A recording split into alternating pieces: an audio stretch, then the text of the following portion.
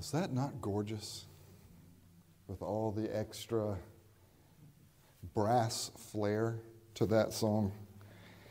Just glorious. Thank you so much for being with us.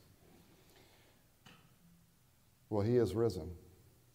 He is risen indeed. All right. Now that's okay. That was okay. But I'm going to add a line for you. Because it's not enough that he just rose. The question is, have you risen in him? So, we're going to try it again. And what I want you to say is not only, he is risen indeed, but say, he is risen indeed, and I am risen in him. So let's try it again. He is risen. He is risen indeed, and I am risen in him. All right, now that's going to come into play here moments from now, as this is not only an Easter service, but we are going to be looking at one of my favorite Easter texts. And so I invite you to turn in your copies of God's holy and inspired word with me to Ecclesiastes chapter 1. Ecclesiastes chapter 1. We are beginning this morning a new sermon series where, Lord willing, we will work through the entire book. This morning we begin with the introduction of the book here in these first 11 verses. When you have Ecclesiastes 1, I also invite you to stick your finger there and turn over to 1 Corinthians 15, where I will read some verses from 1 Corinthians 15. The title of the sermon this morning is Something New Has Risen with the Sun, and Your Labor is No Longer in Vain. Beginning with Ecclesiastes 1, the words of the preacher, the son of David, king in Jerusalem. Vanities of vanities, says the preacher. Vanity of vanities, all is vanity. What does man gain by all the labor at which he labors under the sun? A generation goes and a generation comes, but the earth remains forever. The sun rises and the sun goes down and hastens to the place where it rises. The wind blows to the south and goes around to the north. Around and around goes the wind, and on its circuits the wind returns. All streams run to the sea, but the sea is not full. To the place where the streams flow, there they flow again. All things are full of weariness. A man cannot utter it. The eye is not satisfied with seeing, nor the ear filled with hearing. What has been is what will be, and what has been done is what will be done. And there is nothing new under the sun. Is there a thing of which it is said, see, this is new? It has already been in the ages before us. There is no remembrance of former things, nor will there be any remembrance of later things yet to be among those who come after. And now for 1 Corinthians 15, beginning in verse 17. If Christ has not been raised, your faith is futile, and you are still in your sins. Then those also who have fallen asleep in Christ have perished. If in Christ we have hope in this life only, we are of all people most to be pitied. But in fact, Christ has been raised from the dead. The sting of death is sin, and the power of sin is the law. But thanks be to God who gives us the victory through our Lord Jesus Christ. Therefore, my beloved brothers, be steadfast, immovable, always abounding in the work of the Lord, knowing that in the Lord your labor is not in vain. Let's pray. Oh, Heavenly Father, as we come into this place today, we come with many cares and concerns. We come, many of us, with doubts and struggles. We come with frustrations. We come as those who feel out of balance, feeling as though things have changed so much and so fast that it's hard for us to understand, and therefore feel as though we are floating at sea with the horizon changing here and there and everywhere. And so fix our eyes again this morning upon the horizon that exists, because this world is in your hands and because a new world has been brought into existence in the resurrection of your Son. We ask this in Jesus' name. Amen. Well, for many weeks now, we as a church have been looking at the meaning and the significance of our name, Grace Covenant Church, a name that comes to us from the Scripture, a name that comes to us as it is a reflection of God's covenant of grace, God's gracious provision and promise in which He told sinful, fallen mankind that He would not leave us in our sin and misery. He would not leave us under the curse of sin and death, but that He would provide a champion. He would provide one who would come. And this champion would come on behalf of God for the purpose of bringing salvation and deliverance to His people. This champion would accomplish this by being struck within the process. And yet, even as He receives a blow, He delivers a death blow to the enemy. Friday night, we celebrated here a Good Friday service in which we celebrated that transaction that is so difficult for us to understand, that Jesus Christ, as a righteous Son of God who was sinless, was betrayed. He was arrested. He was found guilty even though He had no sin. And He was hung on a cross as if He were a sinner, and He died. But not because of His sin, but because of our sin imputed to Him. And in that transaction of Jesus dying on the cross, that became the final blow to the great enemy, Satan himself, as it is in Christ's death that Jesus is able to provide life. Our sin had put us under the curse of death. Jesus took that curse upon Himself. And now, as the one who was raised, He is giving His life, sharing His life. And what it means for us to be a church, those who are under the kingship of Jesus Christ, is that we are those who have this kind of champion, and this is the mode in which God has revealed His grace. A grace that comes to those who are undeserving, a grace that comes in fullness in the person and work of Jesus Christ. And for us to be a church who are following Jesus, for us to call ourselves Grace Covenant, is for us to embrace that grace in the fullness of that grace as it comes to us in Jesus Christ, so that we can embody that grace to one another and to those who are outside these walls.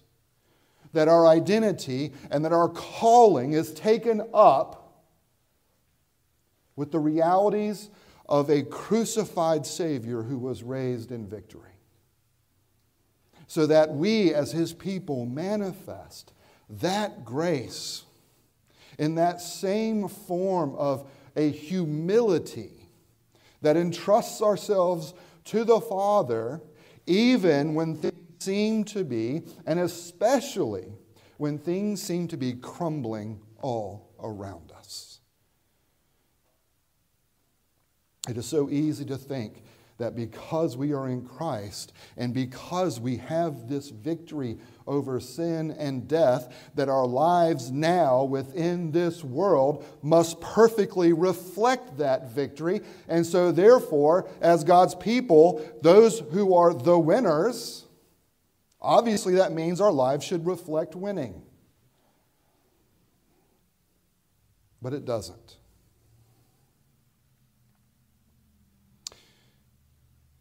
And so how are we going to respond?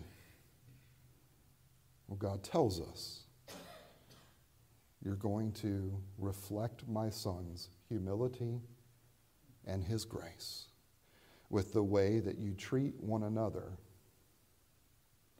and with how you interact with those outside of these walls. To do this within these walls, along with others who, like us, still do what? Still sin. I am still someone who struggles with sin. And that sin with which I struggle is not only something I struggle with in private, it is something that I struggle with with you.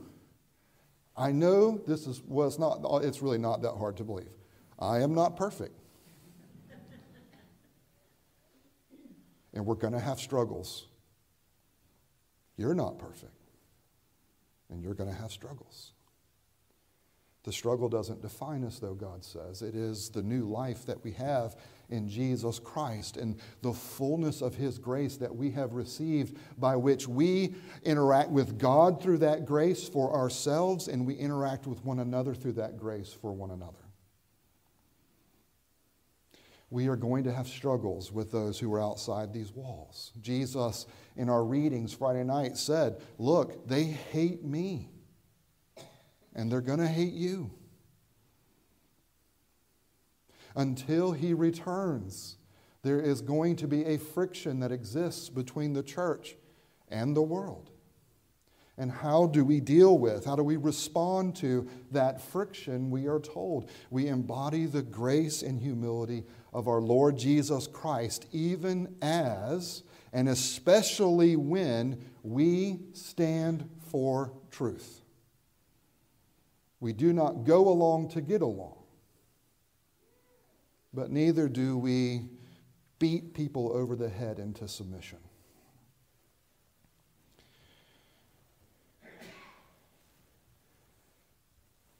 This is really hard. This is not easy. It is really easy not to be gracious. It is very natural not to be gracious. It requires a whole lot of trust and discipline to interact with one another in grace and to embody and extend that grace to those outside of these walls. And the reason that it is so difficult is not because sin has continued to be a reality in my life and in your life and certainly in the world's life. It is because so often living life as a follower of Jesus Christ has us in situations that are not all that clear and easy with knowing, how do I respond right now? How do I interact with my brother or my sister on something that we disagree with? How do I interact with someone out in the world with whom I see that they have bought into a lie, and I see the way that that lie is destroying them? And when I offer to them the truth in grace, they respond with hating me. How do I continue to try to serve that person without retaliating? without escalating. Well, if they're going to yell at me, I'll yell back. Or if they're going to get angry with me, I'm going to argue them into a corner so that they see that they shouldn't even try to argue with me because I have the truth. How do we interact with one another in these walls and with those outside of these walls? How do we do it? When sometimes, in fact, quite often, there's not a clear black and white, easy response.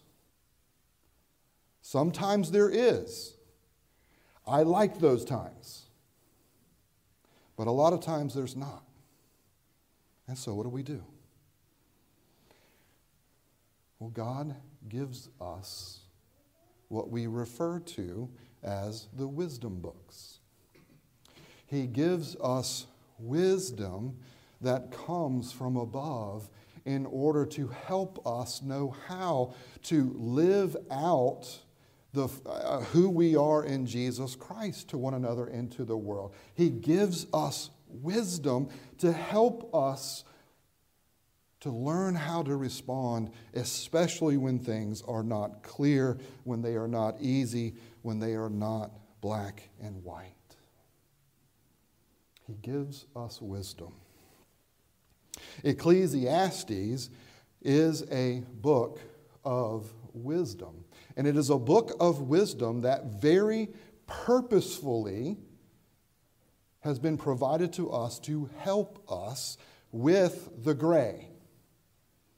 You see, even within the Scripture, not all wisdom books are the same.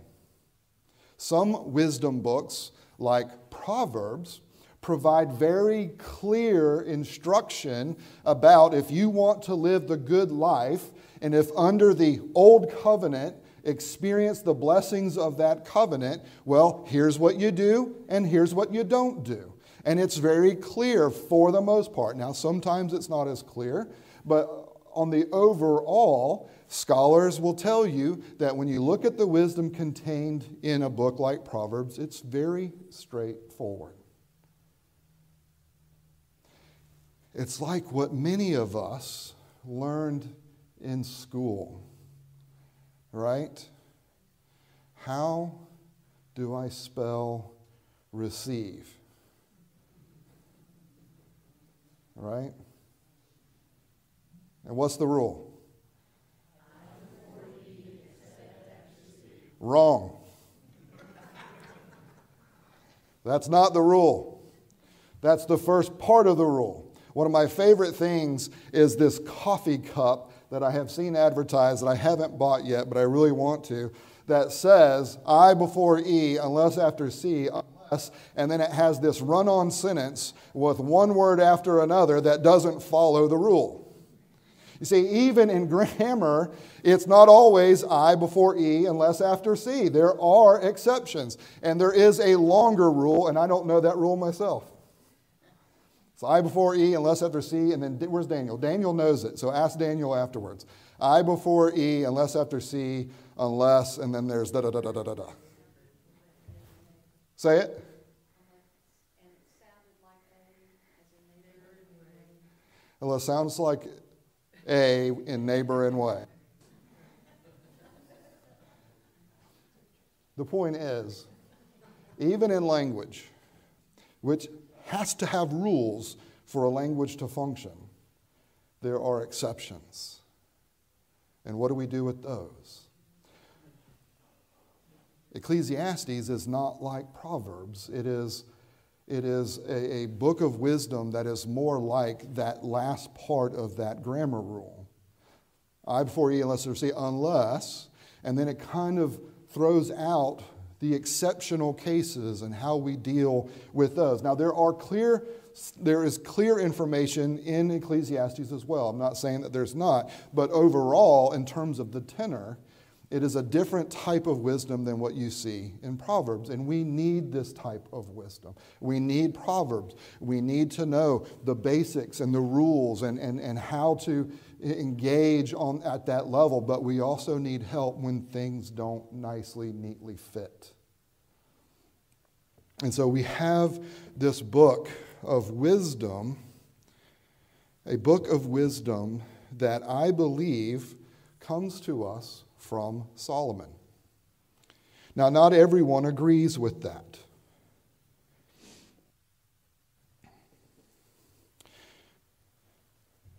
Some believe that, before I get to that, we have a book of wisdom that is really trying to help us with the gray areas, and it comes to us from Solomon. But yet, when we look at the way that it reads, there are two voices that you will find in the book. There are two voices that we find here in the introduction in chapter 1, verses 1 through 11. You have the narrator who introduces the preacher and then lets the preacher speak. And if you go to chapter 12, what you'll find is chapter 12, verse 9, the narrator comes back. And from 9 to 14, which is the very end, the narrator provides an encapsulation and a summary of what the preacher has said. There are two voices. There is the narrator, and then there is the preacher. The preacher here, this is where the name of the book comes from. So in the Hebrew Bible, this book is known as Koheleth. It is a word that means preacher. It is a word that comes from the Hebrew word kahal, which means to call. Now, for the language nerds, you're starting to make some connections right now. You have Koheleth, which is someone who calls people to himself in order to speak.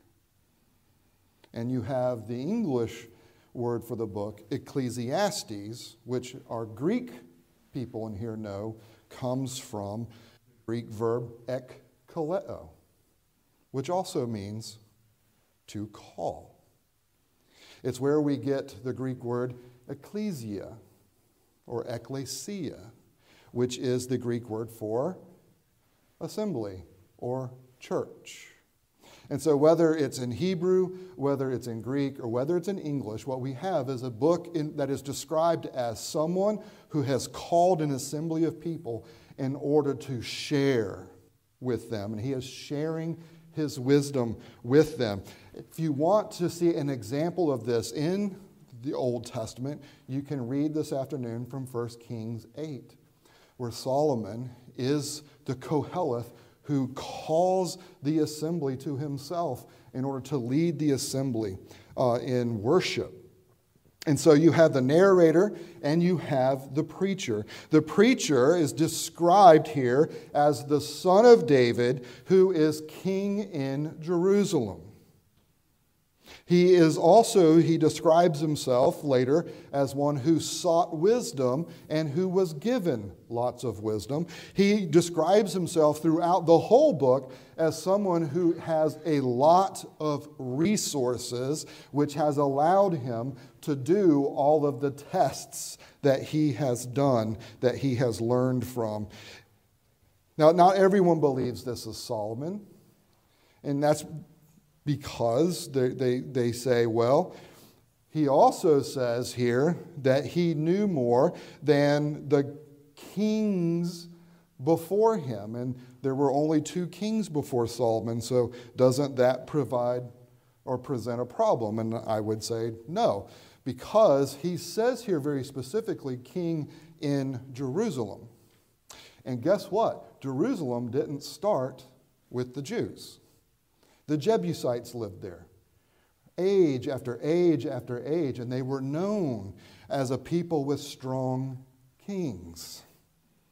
You have here some that say, well, there's a problem with the language because the Hebrew that you find here in Ecclesiastes fits more of the Hebrew that you see in the later parts of the Old Testament after the people had gone into exile in Babylon and had come back.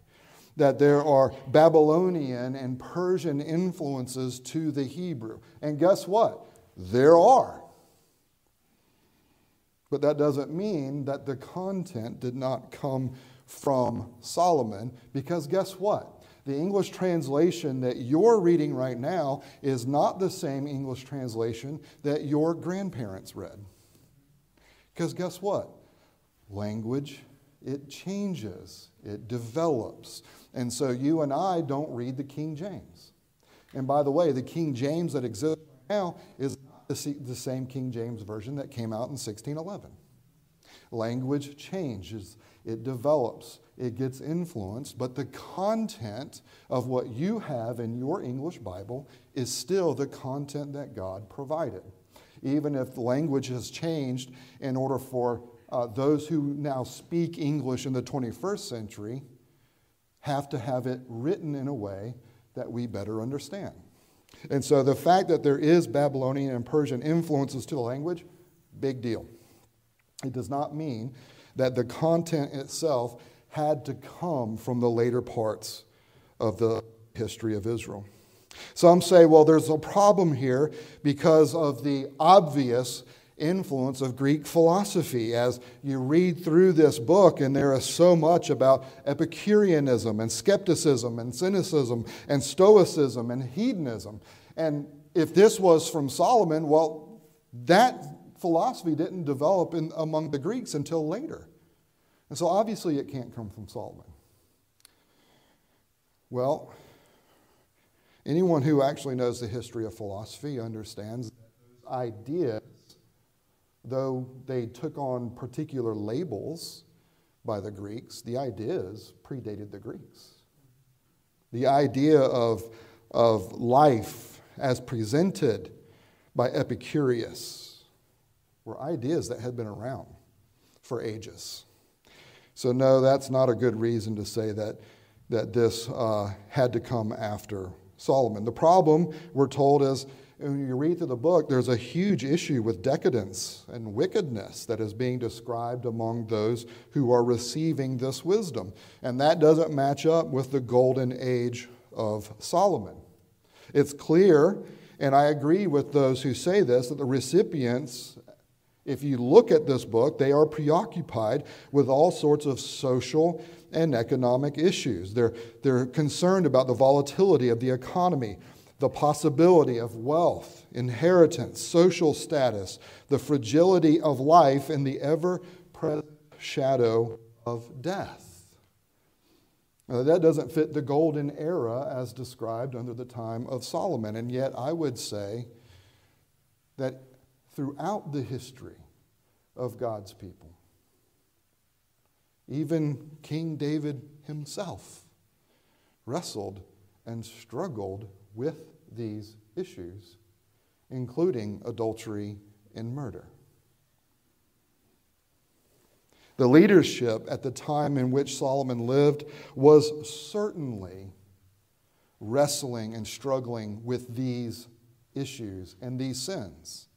And when you read the prophetic books leading up to the time in which both the northern and southern kingdoms would be judged by God and be sent away from God, it is always that the leadership is doing these very things. The kings, the prophets, the priests, the leadership within the people of God are struggling with these things. And we're told that they would lie on their bed and they would figure out ways of how to trick their own people out of their inheritance so that they could get wealthier. So, no, I would say that does not present the issue that this has to come after Solomon. The content is Solomon's content.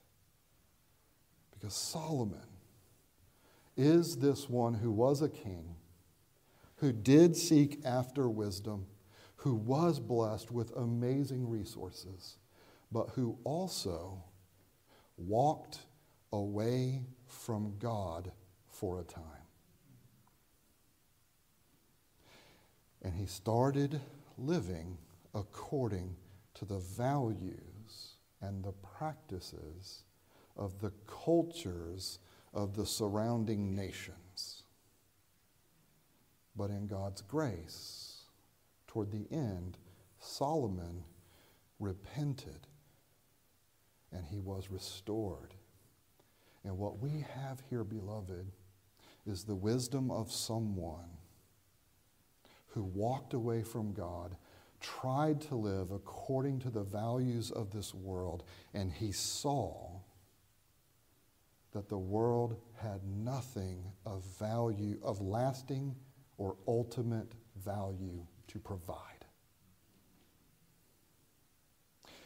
As we look through this book, we're looking at the wisdom of someone who was a believer, who walked away for a time, tried to learn from the world, and figured out some really important lessons that he is passing along to the people of God back then and to you and me right now.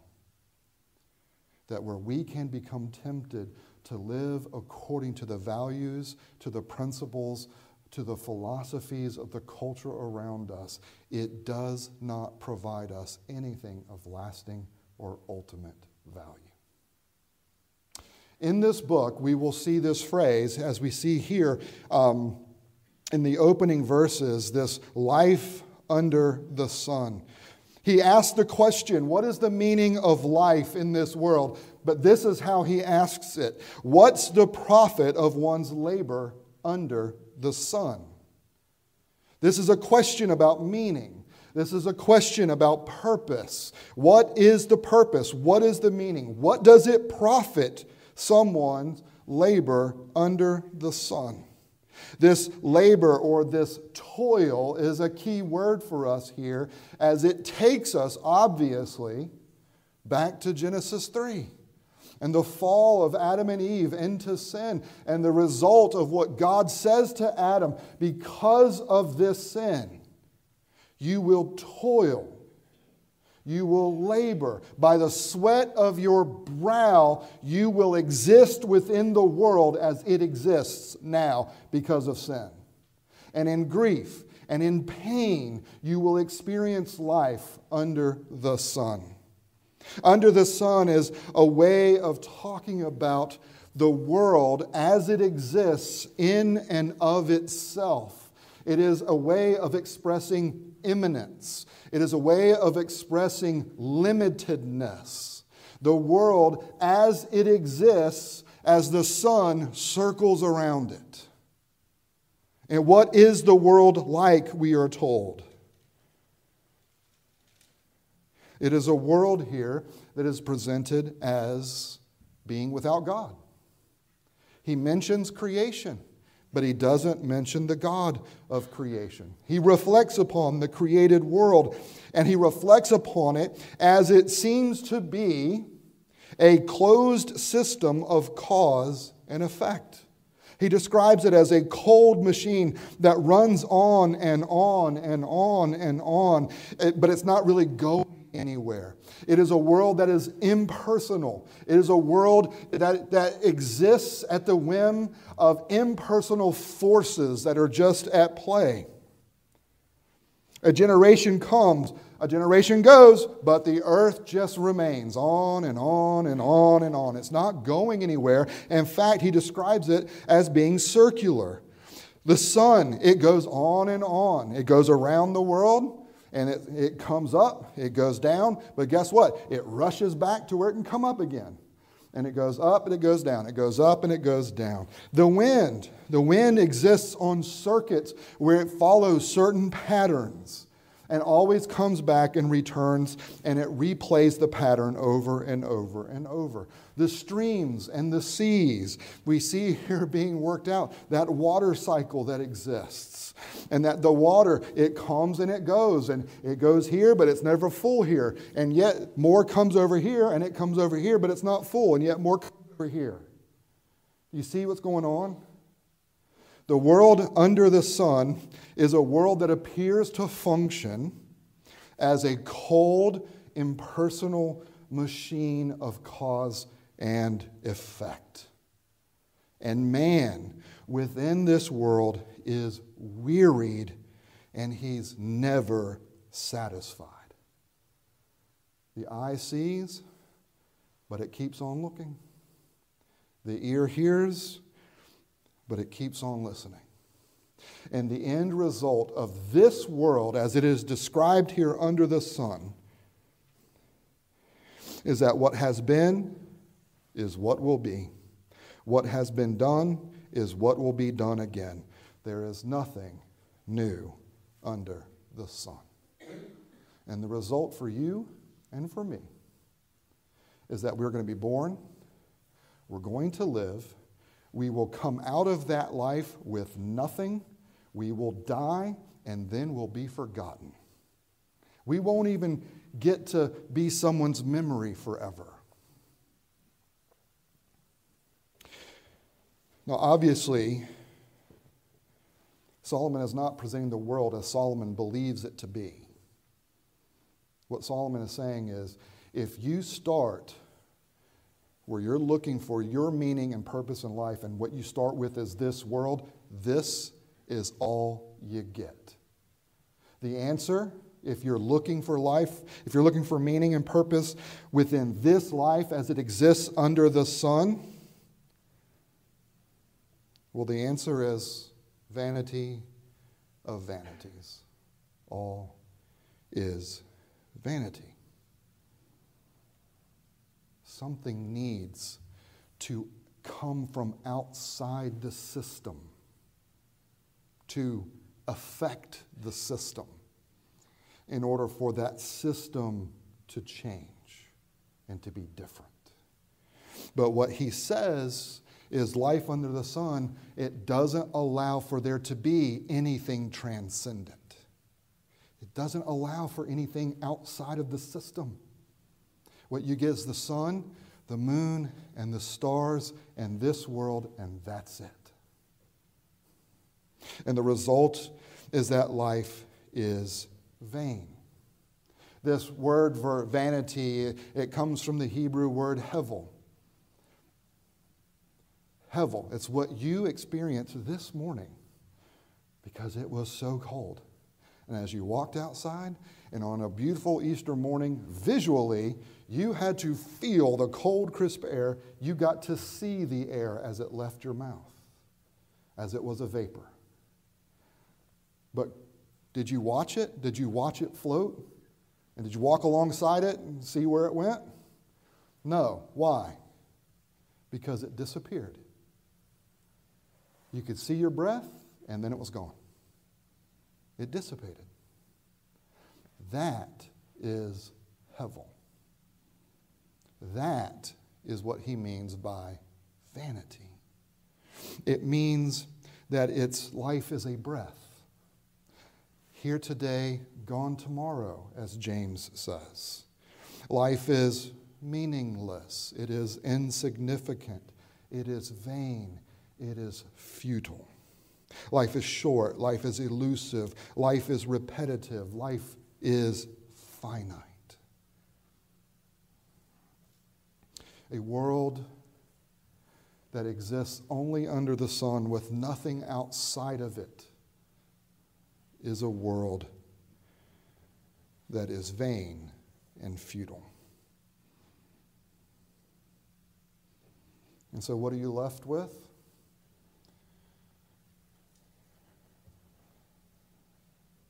Well, John Bunyan tells us, you're left with a carnival. In John Bunyan's Pilgrim's Progress, there is a time in which Christian and faithful, they come upon a city. But it's no ordinary city. It is a city that is arranged as a carnival. It is called Vanity Fair. It is a land that is a special real estate holding of Beelzebub. It is a place that is described as having allure because of its glamour, because of its glitz, because of its fashion and power. And everything in Vanity Fair is something that can be bought. And so if you just do what you need to do to get the money to buy it, you can have it. And what happens is Christian and faithful come into this Vanity Fair and their clothes are different. Their clothes reflect the clothing of their master.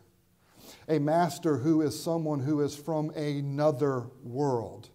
And their lives are reflective of the celestial city. Even though they're not there yet, their lives are already reflective of the life, of the culture, of the values of the celestial city. And as a result, as they come into Vanity Fair, the beginning is they come alongside and they try to get them to join them. And as soon as it becomes clear that they're not going to join them, what happens? They are thrown in prison, and faithful lives up to his name as he is martyred because he will not give in to the values of Vanity Fair.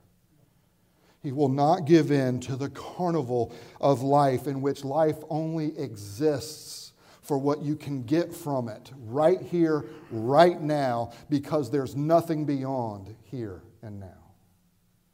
Life is a carnival. Now, if I say carnival too many times, I will only smell cotton candy, right?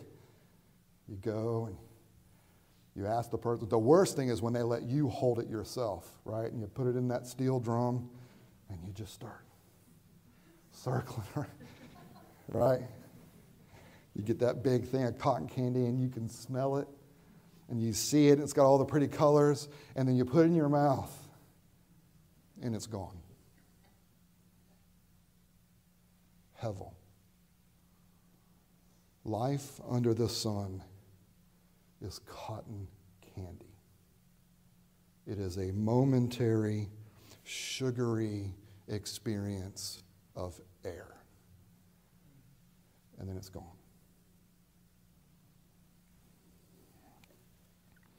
Birth, meaningless life, and then death.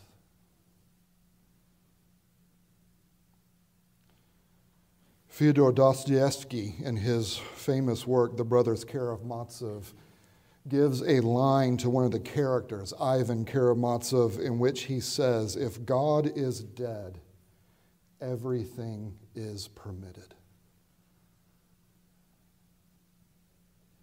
Friedrich Nietzsche, the one that has done more to shape the current cultural values and practices in which we find ourselves, had a short story that he wrote called Thus Spoke Zarathustra, in which this wise man has decided while he's on this mountaintop experience that God is dead. And so he comes down the mountain proclaiming, God is dead. God is dead. And what does that mean for Nietzsche? It means I do not have to be hemmed in by some idea that there is a transcendent God who has revealed to me what is true that requires me to answer to him. And so if I kill God, then I can only have to answer to myself. And then he decided, you know what? If God is dead, then others don't have to answer to him either. But what they could do is they could start answering to me.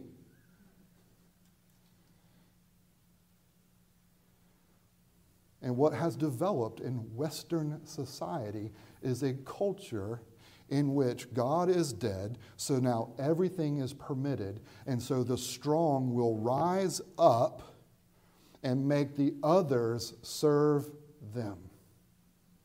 It is a culture of power where the only thing that exists is power, where the only true important thing is power and what you can make others do. Where history is now studied in light of, well, who was more powerful than whom? Who was enslaving whom? Who was using their power to make others do their will? Where history, where politics, where everything that exists within the culture now is understood through the paradigm of power.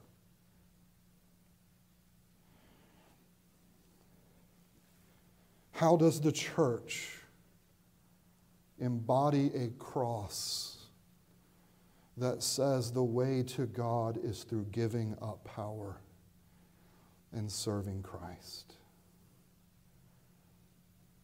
When the temptation is for us to protect ourselves by exercising power in response, what we will do, Lord willing, through this study is see how valuable this book is for us as a church in practicing evangelism within this world that exists today. Because we have neighbors that have become convinced that there is only life under the sun, and they are looking for their answers in this cold, impersonal, mechanistic environment in which certain people are rising up to exercise power and force others to be a part of that plan. And the result is that the unbeliever around you, if they are honest, they will tell you that they are feeling hopeless, that they are feeling purposeless, that they are feeling as if life is meaningless and that it is futile. They are saying that it is as if life has become sugar-coated emptiness. And the reality is, beloved, is when someone is feeling that, and if they'll be honest enough to say it, what we get to say is, you're right. Life under the sun is vanity. Do you see how powerful this book can be to help us understand what unbelievers are dealing with?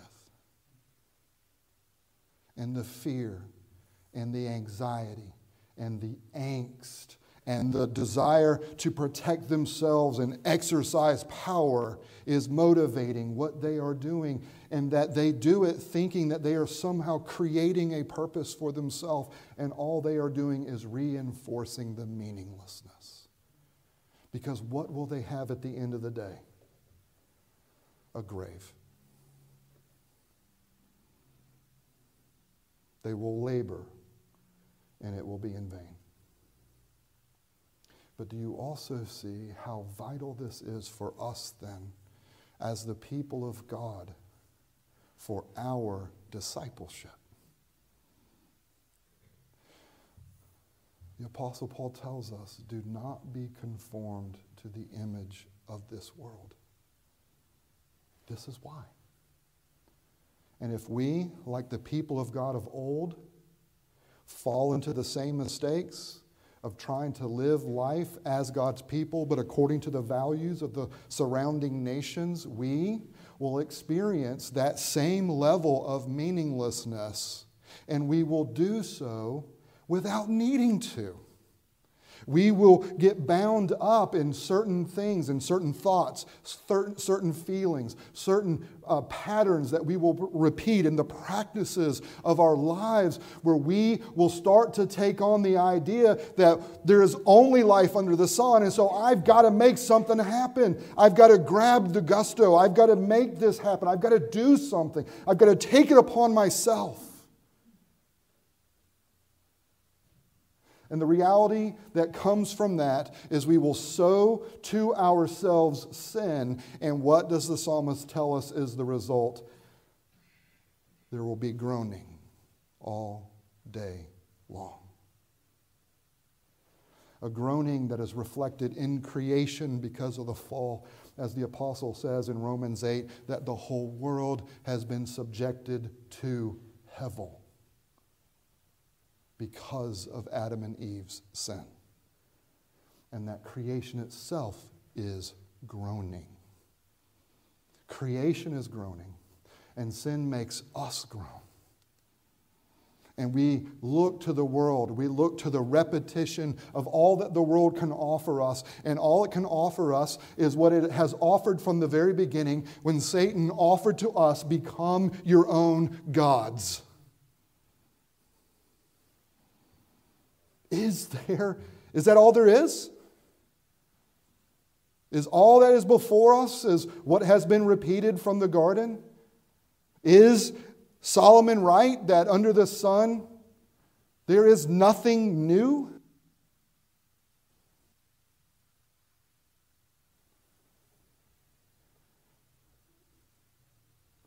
Under the sun there is nothing new. But beloved, the gospel of Jesus tells us that God did not leave us under the sun. But God has entered from outside of history, has come into history. And because of that, we now understand that this world, though is groaning under sin, is a world that is not a cold, mechanistic, closed system of cause and effect. It is a world that responds to the personal God who is loving, who is kind, who is gracious, and still offers His goodness to us. And even more than that, He has given us His Son, who has come from beyond the sun, who with the rising of the sun on that day, as He did lay cold and dead in the grave, was risen. And with Jesus Christ having risen from the dead, what has been introduced is a new creation, a new world, a new man who is victorious over sin and death, a new man who is not bound by sin and death. And with this new man, there is now a new humanity for everyone who has been risen with Him in His resurrection. He is risen.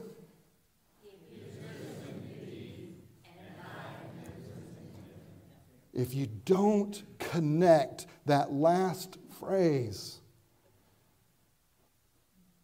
then you do not have His hope. Beloved, there is something new. There is a risen Savior. There is a new world. And you and I will still deal with the old world. You and I will still have to live in Vanity Fair. But we do so as those who have been clothed with the righteous raiment of our King. And we are those who have the bouquet of His heavenly places about us as we go into this world. And we are those who reflect the glory of that risen King as we not only embrace Christ for ourselves, but as we embody and extend Him to this world that is stuck in a meaningless, vain existence if they are without Him. But glory be to the God and Father of our Lord Jesus Christ, who ransoms sinners from the futile ways of their forefathers. Let's pray. Our Heavenly Father, You have not left us under the power and penalty of sin. You have not left us drowning in the futility of life under the sun. You have not left us at the whims of impersonal cold forces of cause and effect.